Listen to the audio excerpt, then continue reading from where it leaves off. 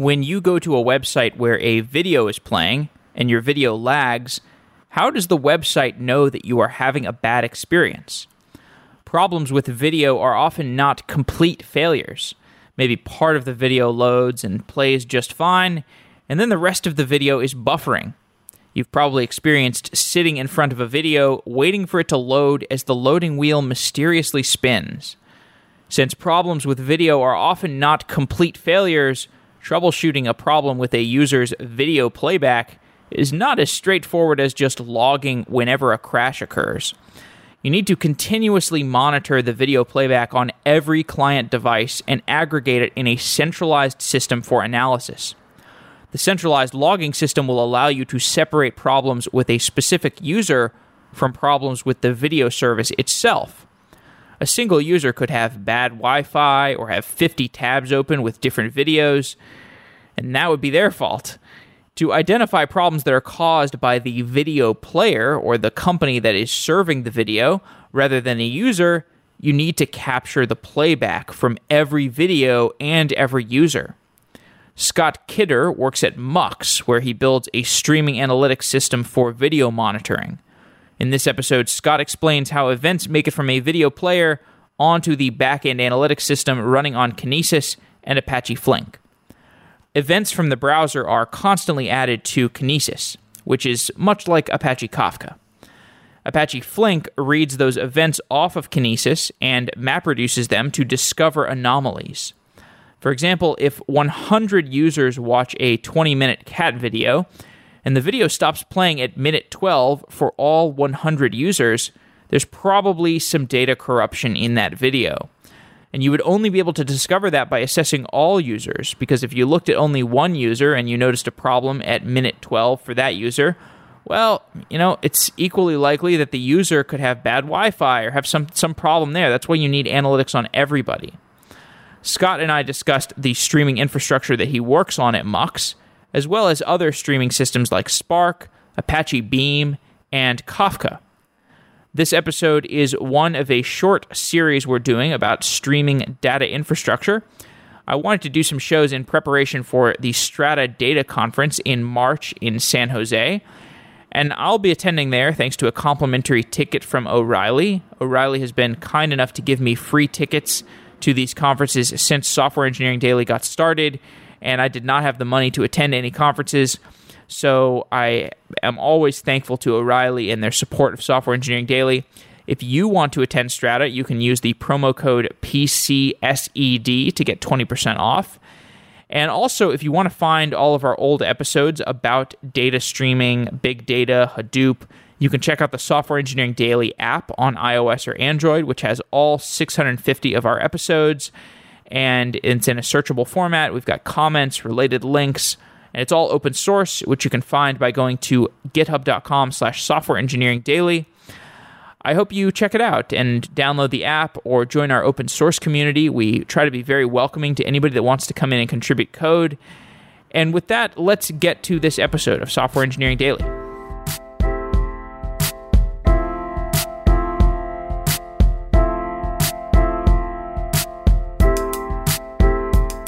Scott Kidder is an engineer at Mux. Scott, welcome to Software Engineering Daily. Awesome. Thank you, Jeff. Glad to be here. Yeah, we've done a few shows about topics related to what we're going to discuss today. You are an engineer at Mux, and I've talked to the founders of Mux about what they're building. It's basically technologies around delivering online video or monitoring online video. And I've also done a show about Flink, and today we're going to talk about the intersection of the two. But let's start with the idea of delivering online video. What is hard about that? Why is it hard for YouTube or Funny or Die or NBC.com, all these companies that they broker in video? What's hard about what they do? Great. Yeah. So what makes delivering video difficult is there are so many different client-side technologies and network technologies and server-side technologies that are involved in the encoding, management, and delivery, and ultimately the playback of video. There are just a lot of points in the process where things can go wrong. It's not as simple as plugging in an HDMI cable into your television and having it play back seamlessly. There It's a complicated process. And so what we're doing at Mux is providing tools to give video publishers insight into that process and ultimately provide a better experience for their customers. As somebody's delivering video, like if I'm CBS.com and I'm delivering a video to a user, what analytics can be generated in that process of the streaming that are going to help resolve potential issues? Like, what does the monitoring output stream look like, and where is it being generated? Is it on the client side? Is it on the server side? What are the analytics that we're concerned with here? Great question. So we've got analytics that we get from, in the case of some CDNs, we actually get information about time to first byte. So that's the amount of time that it takes for the actual video content to start streaming to the end user device. We also have information about the round trip time, which is the total amount of time that it takes for a video segment or manifest or some other video asset to ultimately be delivered to the client. And then we have client-side metrics that include all kinds of different metrics that kind of represent the quality of experience for the end user. Things like buffering, quality shifts up and down as it's adapting to changes in the bitrate that's sustainable for that client connection. So we actually get those metrics transmitted from the client devices themselves to the Mux service. And over the life of a video playback session, we'll accumulate all of those metrics. And once the video view is finished, we'll kind of flatten them out and provide a complete picture about what that particular user experienced while they were watching a video. What are the requirements for building an end-to-end video analytics monitoring system? Right. At the client side, the first thing that you need is a client SDK, a library that allows you to integrate with the video player. So we support HTML5 and Video.js web players, so we can actually tap into events that the player is seeing as it's downloading video assets and playing them. So that's the client SDK side. We also have native SDKs that allow us to capture video events for playback in native apps. So the SDKs periodically send beacons that indicate information about what is happening during that video playback session. And so those beacons are just sent over plain HTTP to collectors that we have, which quickly throw the beacons onto a Kinesis stream. So in that case, it's like a distributed event log that is sharded. So all of the events associated with a particular playback session go to the exact same shard. And then we have processors that then read from a specific shard, and they kind of aggregate all of the beacons associated with many different video sessions. So then once those video views finish, or they encounter some sort of error, we then, like I mentioned earlier, they kind of flatten it out and compute these things like the overall buffer, the amount of time spent buffering during playback, identifying any errors that happen during playback. And we're then able to compute a picture that represents what that particular video view looked like. So if I understand correctly, let's say you've got 10 users that are watching a video about a cat, and those 10 users all are watching that video in the browser, and the browser is the browser player is logging events to your Mux endpoint, and the Mux endpoint is ingesting all of those events. It's sharding them by the individual user, but it's also got what was the word you used? The tags or the markings. What was the word you used to associate the different videos to make sure that you're sharding by the individual user, but you want to be able to correlate that they're all watching, all those different users are watching the video. Yeah, so we've got a shard where it's sharded by the video view ID. So a single user could have, and can and will probably have multiple views, but all their views go to the exact same shard. So it's all sharded deterministically. And then we've got processors that are pulling beacons off of a shard. Beacon. Yeah. And so the beacons represent just a snapshot in time indicating what's happening in the player at that given moment. And so then we accumulate all the beacons over the life of that video view, and then we collapse it all once the view is finished. Mm-hmm. Right. So with this sharding schema, you basically have a way to differentiate if a user if an error is happening within a video, then you can determine if it is correlated among a user, like within a user's identity, and if all the videos that user watches has this particular problem, maybe it's a problem on the user side. But if you can figure out that 10 different users watching the same video have that problem, then it's probably a problem with the video. Right. And so when we started building Mux, we were able to make those sort of conclusions using an offline batch process that at hourly intervals would do these sorts of roll-ups that are able to compute those types of observations. But we needed the ability to provide error rate alerts that were more timely than just an hour. And so that's kind of what led us into Apache Flink. So what we did with Apache Flink was, as soon as a video view is over, is finished, or there's been some sort of error during playback, our processors then send information about that video view to a second Kinesis stream that is read by an Apache Flink app. So Apache Flink we were looking at different stream processing systems, and Apache Flink just really fit the bill for what we needed to do, which was have very low latency, also high availability, the ability to read from not just Kinesis, but also Kafka, other stream sources. And it's worked really well for us in building this anomaly detection error rate alerting application. Mm-hmm.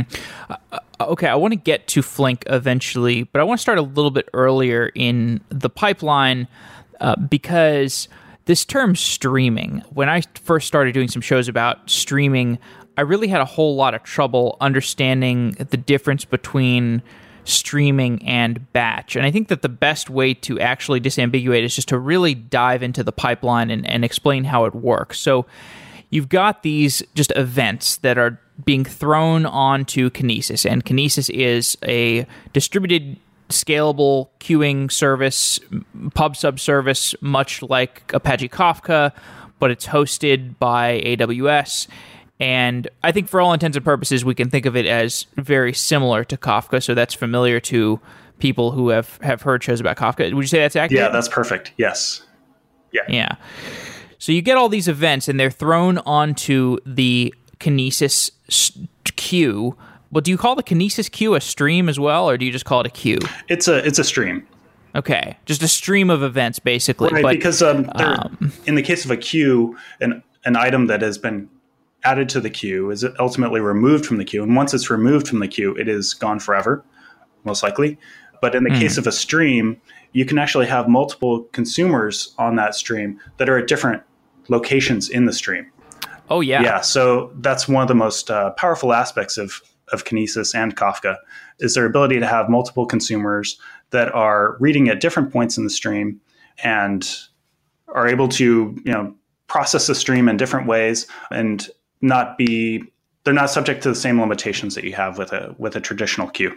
Indeed. So we can think of the Kinesis stream as the stream, and then Flink is the reader or the processor of the events on those streams. Would you say that's accurate? Exactly. Yep.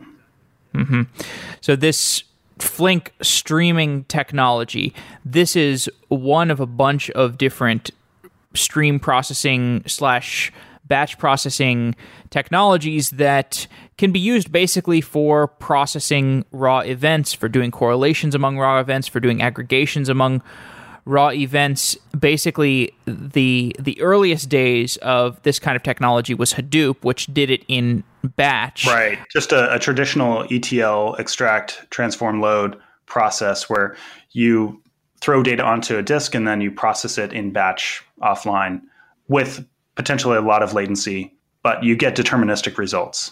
How would you characterize the movement from the earliest days of Hadoop MapReduce, to whatever we have now with this cornucopia of different streaming frameworks? Right. So it all comes down to just needing data as quickly as possible, needing to interpret and draw conclusions from data as soon as it's generated.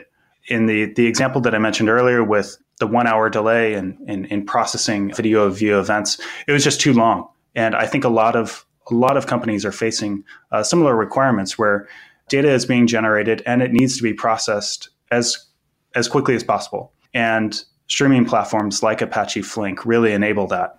Why is it so much easier to do it in batches than in streams? Well, that's a great question. I think that batch processing is a concept that has been around for a very long time, and a lot of people are comfortable with it.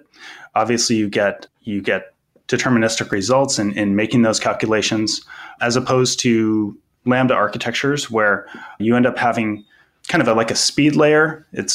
I've seen it called a speed layer, and then a batch layer, where the speed layer is meant to serve like a front end application and provide probably like oftentimes imprecise results, and then a batch layer which then kind of comes around later and then cleans up the results. Lambda architectures like that have been popular in the past, built with Hadoop and Apache Spark. But I think that the idea of like building two applications, essentially building a speed layer and a batch layer, is undesirable. And Apache technologies like Apache Flink make it possible to have the accuracy that you get from the batch layer, while also being able to have the speed that you get from the speed layer in like a Lambda architecture, and only develop a single application. It's really the best of both worlds. If you asked somebody from Apache Spark or Storm, the technologies that are not Flink, why their technologies have evolved in such a way or were created in such a way where if you wanted to do some sort of streaming system, you would probably want to do a Lambda architecture where you have you have stream processing that may be imprecise, and you have batch processing to reconcile that imprecise stream processing. What would they tell you about like why they made the trade-offs that forced them to sort of have this Lambda architecture? Like, help me understand. Let's frame what the trade-offs are that those systems are making versus Flink. Sure. Apache Spark is a very mature project, and that was actually a consideration that we had to take into account when we were choosing whether to use Apache Flink or something else. It's a bit of a gamble taking a risk with a less mature project like Apache Flink. There are a lot of engineers who are familiar with Apache Spark. It's very widely known. So I think that Apache Spark has that going for it. It traditionally, it started out as purely a batch processing system, and they've added support for streaming, which for a while was referred to as microbatching, where it essentially acts like a stream processing platform, but under the hood, it's really just processing data in microbatches, which in a way can be said of just about any stream processing platform. But the difference with Apache Flink is that it's a stream processing platform first.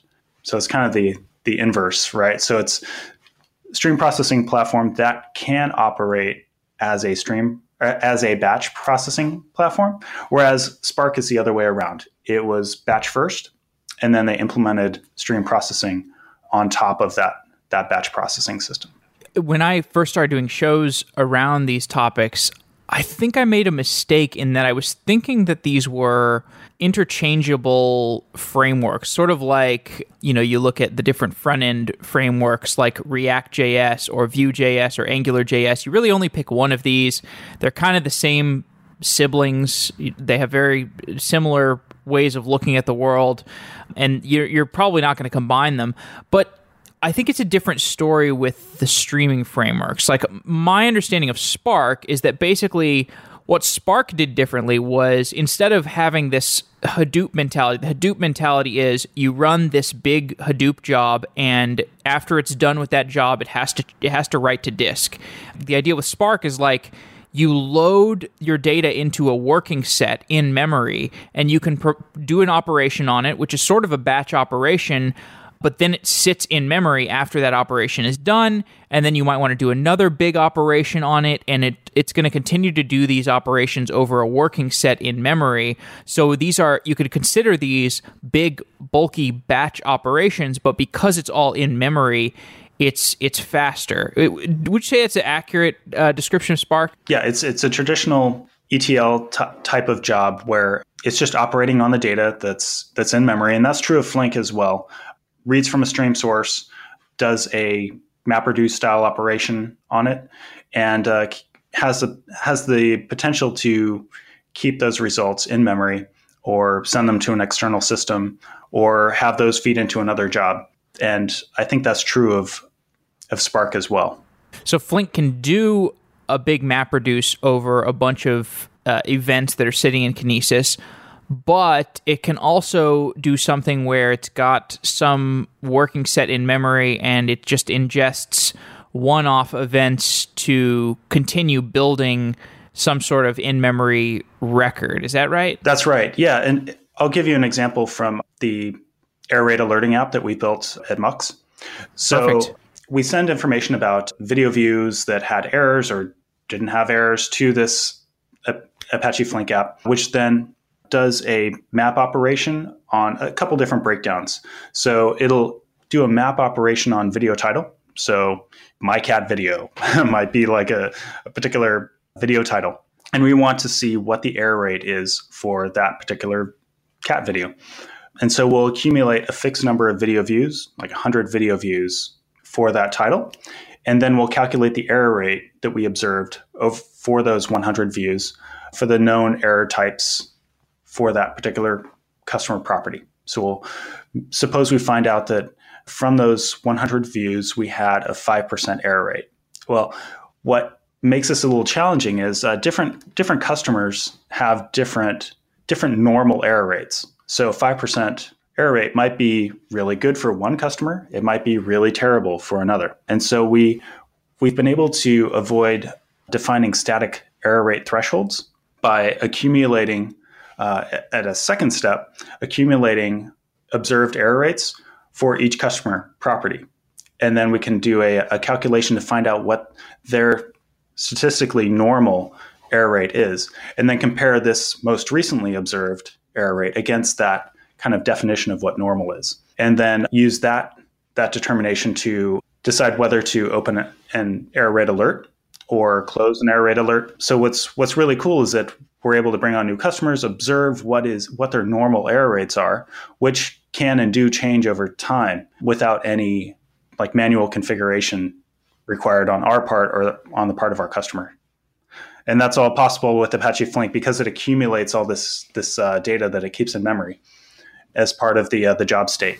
Now, by the way, that's pretty awesome moat you're building there, because if you're doing all these analytics on all these different videos, you probably have an idea of how video performance works, like a pretty differentiated data set of how video performance works, agnostic of a specific customer. Yeah, we're applying that kind of approach to our next product, which is a video delivery product, where we'll actually... Which I've seen, by the way, which is amazing. Oh, and the potential of that is just huge. Yeah, so we're not just looking at error rates for a particular customer and finding out what normal is for them. We have plans to look at error rates for different types of, or not just error rates, but also quality of experience metrics for types of videos, different geographies, different CDNs, and really optimize the encoding and delivery of video for all those different factors. And Flink plays a very important role in that. Yeah. Yeah, okay, so I'm enamored with the business, but I guess, so back to the anomaly detection. So let's say CBS uploads this new breaking news cat video, and a bunch of people start watching it instantly, and I guess they start watching it, and then as soon as they start watching it, you're starting to get these a shard of a new type of video, and you're instantly starting to aggregate those views into a new Flink system, a new Flink memory partition or something. Like, maybe you could just tell me what happens when CBS uploads a new video and you're starting to monitor that video because you want to be able to alert them if something is wrong with it. Right. So with our existing data product, what happens is they've got a web player or a native player that is instrumented to send us information about video views that happen on their site or in their app. Playback starts. We start getting beacons with a video ID, or a view ID rather, that is globally unique. we'll start accumulating all those video view beacons. An error occurs or the video view finishes. We send all the details to a Kinesis stream that is monitored by Apache Flink.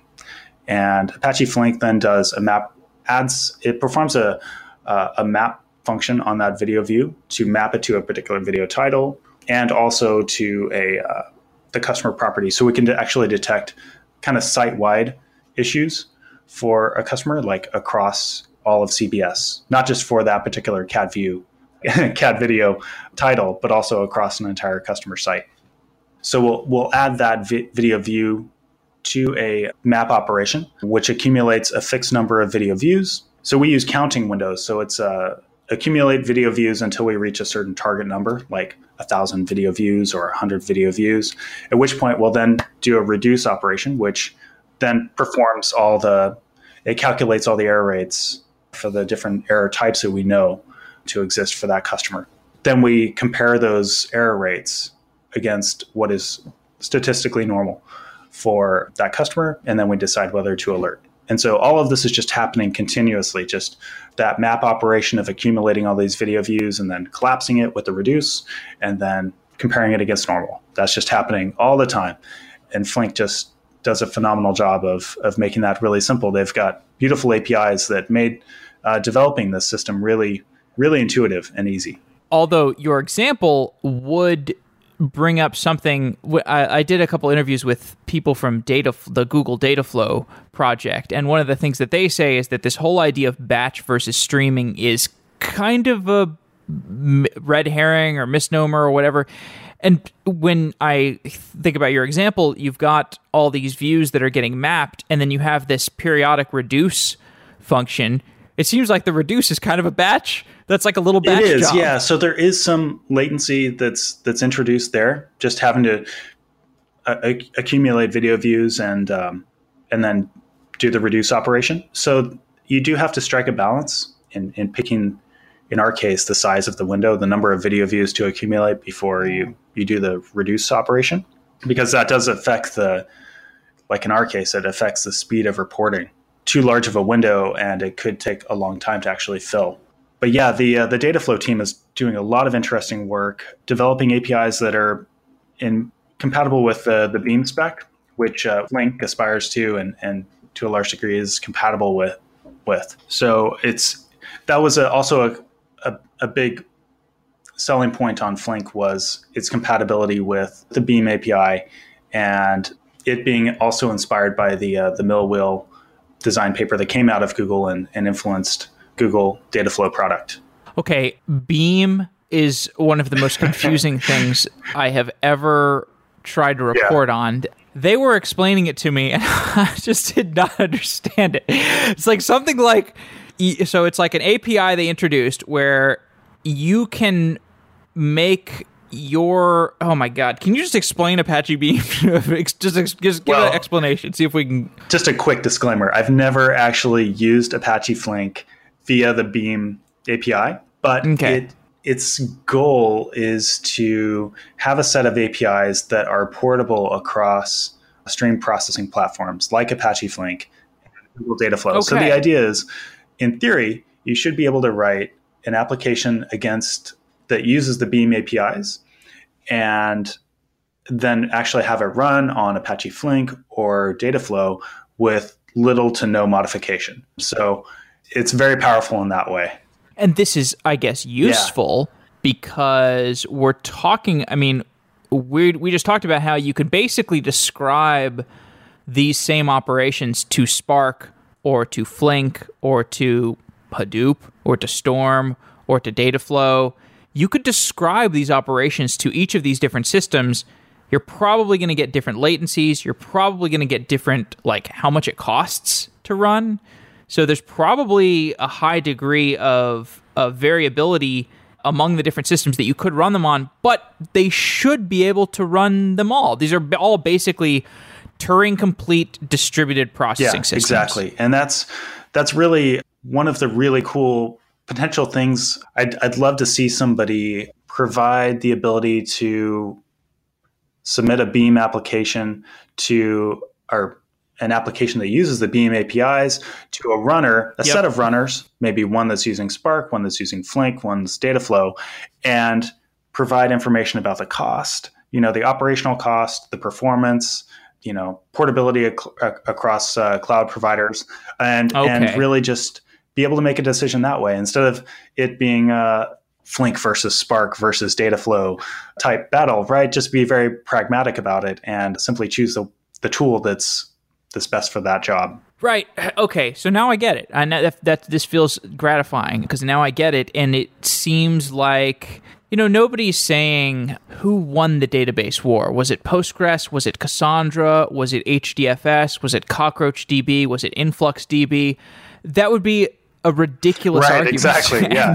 They've all got their own strengths and weaknesses, and it's really about finding the best tool for the job. Right, and so Flink's differentiation, or at least one of its differentiations, I think I saw you say this, or it was written in the documentation somewhere or something, Flink has the ability to handle unbounded event streams with exactly once event processing. Am I remembering that correctly? Yeah, that's right. Yep. Okay. Why is that hard to implement? It's it's hard to implement because not all systems have the checkpointing capabilities that Flink has.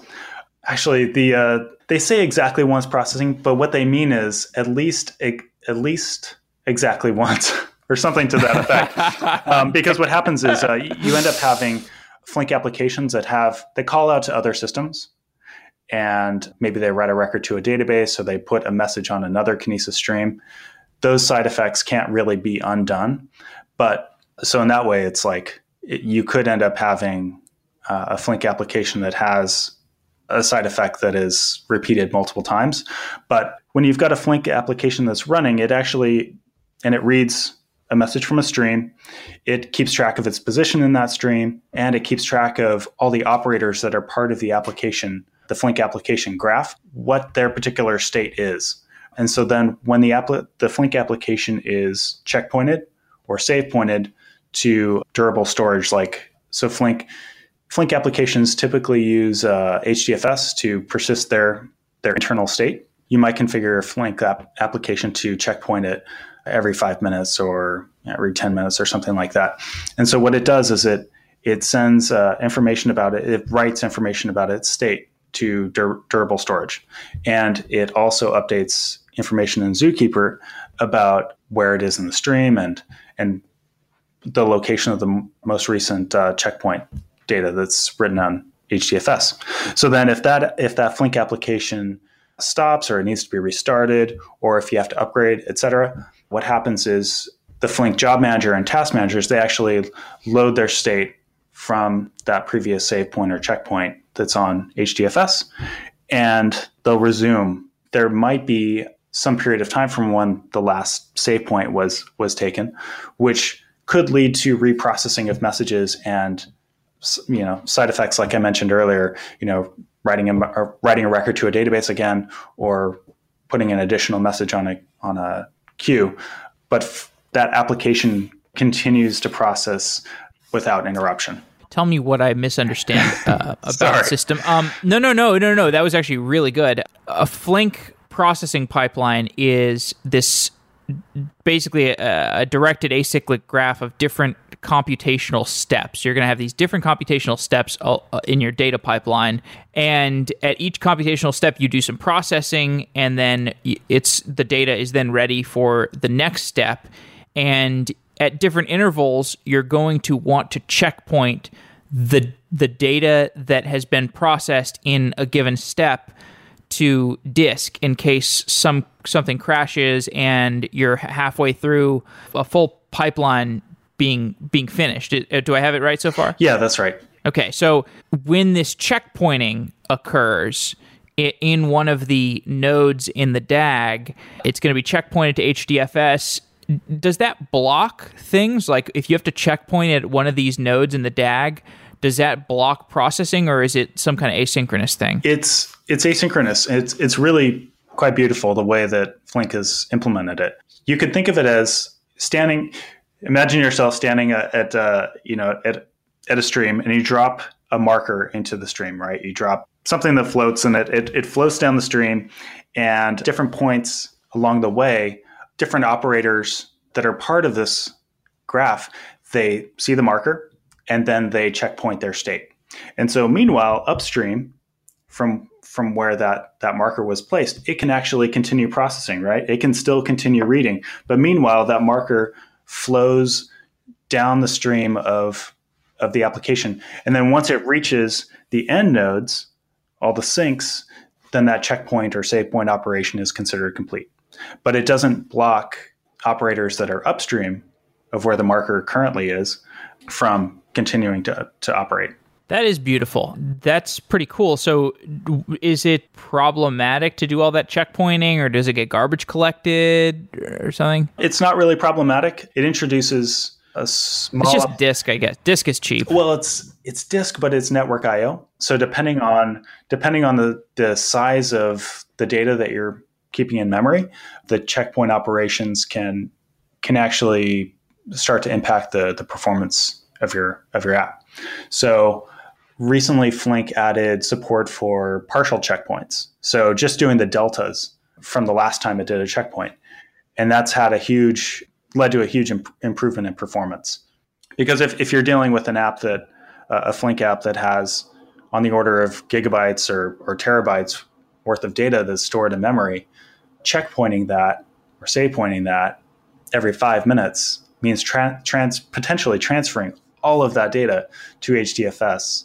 And that's very expensive, both in terms of storage and network I/O, et cetera. So just being able to checkpoint the deltas is very valuable. Really good descriptions there. Part of these streaming architectures that tends to happen is you often have a processing system that pulls data off of the Kinesis or Kafka main stream system, do some processing, and then write back to the Kinesis on a different channel or a different shard or partition or whatever. I don't remember what the terminology is. Right. But you write it back to the Kinesis queue or the Kafka queue, and then it makes it available to other systems to either pull off of for more processing or whatever. Can you help me understand, when do people want to do all of their processing in a single Flink job versus writing it back to Kinesis and making it available to other people, or writing it back to Kafka and making it available for other people? This seems like a burgeoning area that's pretty important. How do you manage the different channels in your data stream? Right. I mentioned... Does that question make sense? Yeah, it does. I'm actually going to just related to a Flink app that we wrote for our video product that ties in really well with the problem that you just described. So we get access logs for our video product from our CDN providers. So every time a video chunk is requested or a video manifest is requested, our CDN provider provides us with a log record that indicates, the URL of that particular piece of media that was requested, performance metrics about it, et cetera. What we're doing is we're taking that log record and putting it on a Kafka topic. And then we've got a Flink application that reads from that Kafka topic. And then it queries a database to kind of enhance that log record, find out information about the video resolution, its audio and video bit rates, customer information, et cetera. And it kind of decorates it, enhances that log record, and then puts it on a second Kafka topic that we'll eventually use for billing. Because we have kind of a metered, usage-based billing system for video. So we'll find out the duration of video that was requested, or the duration of video that we served for a particular customer over the last month, et cetera.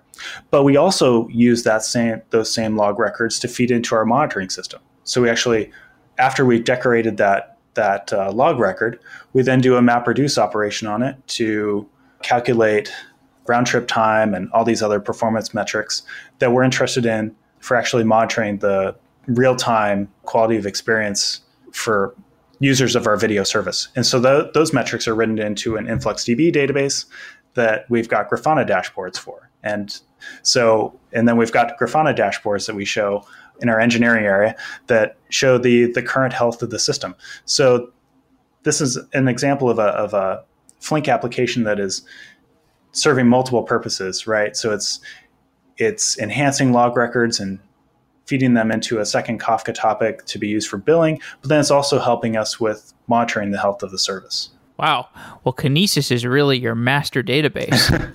Yeah, well, we use Kinesis for stream processing in AWS, which is where our data product lives. But our video product, we're trying to have that run in multiple cloud providers, so Google Cloud, AWS. And so Kafka really fit the bill there because it's easy to deploy in any cloud provider, whereas Kinesis it's an AWS only product.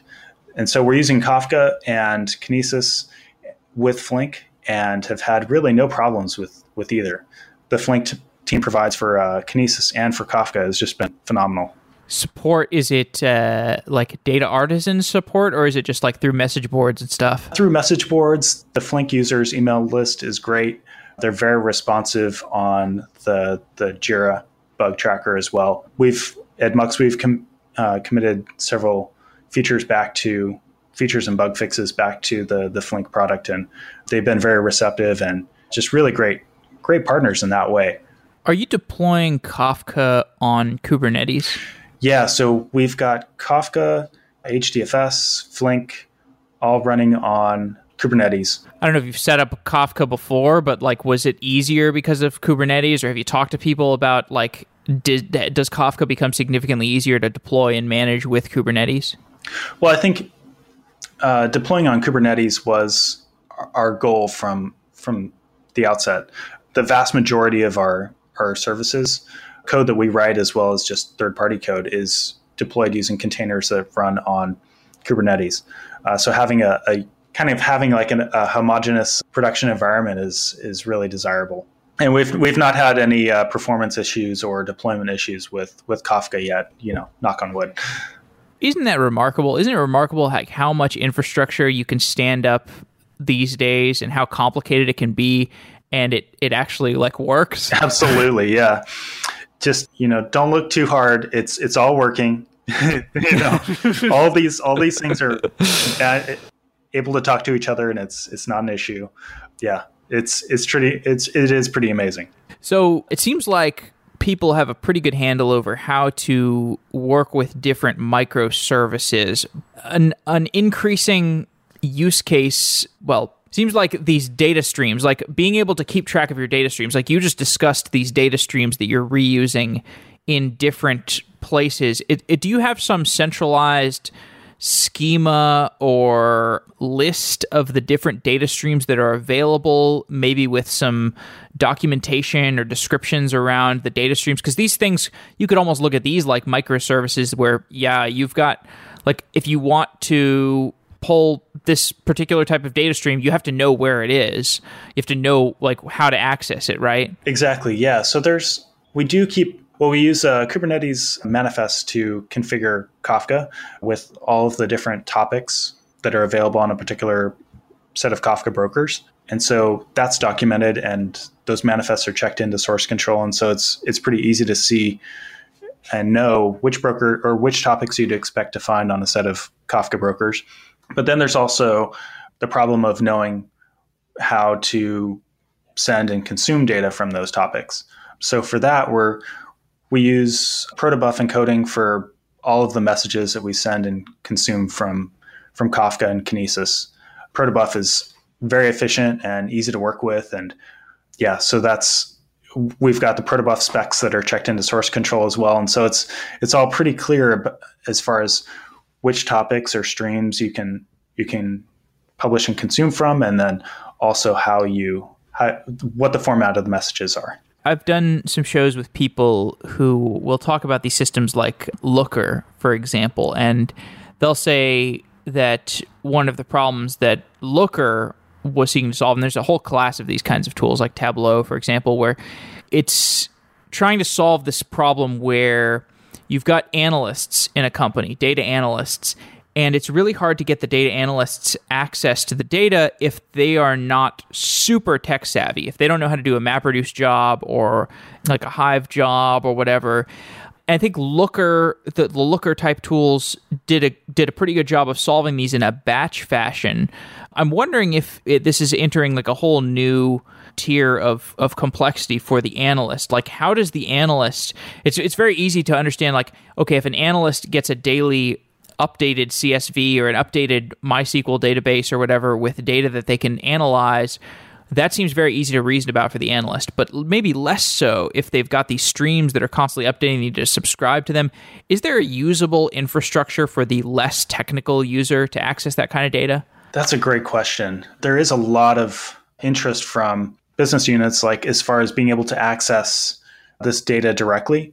I know that Netflix is using Flink very heavily to basically provide like a self-service type interface to a lot of usage data from the Netflix players, so that engineers aren't necessarily kind of serving requests from business groups trying to run into one-off queries, trying to make it more of a self-service type system. But that does require a lot of documentation about how to interact with these streams. And yeah, that is absolutely a tough problem. Okay, well, I know we're up against time. We did go into your event ingestion and processing architecture in some detail. Just to summarize it for people, you've got these user events that get loaded into Kinesis. They get processed, and they get processed by, for example, they get processed by Flink. And then after they get processed, maybe they continue through a long Flink job. Maybe they get written back to Kinesis. Eventually, they get put into Postgres or InfluxDB, or they get put back into Kinesis, maybe for further processing or just for access for the billing team or whatever.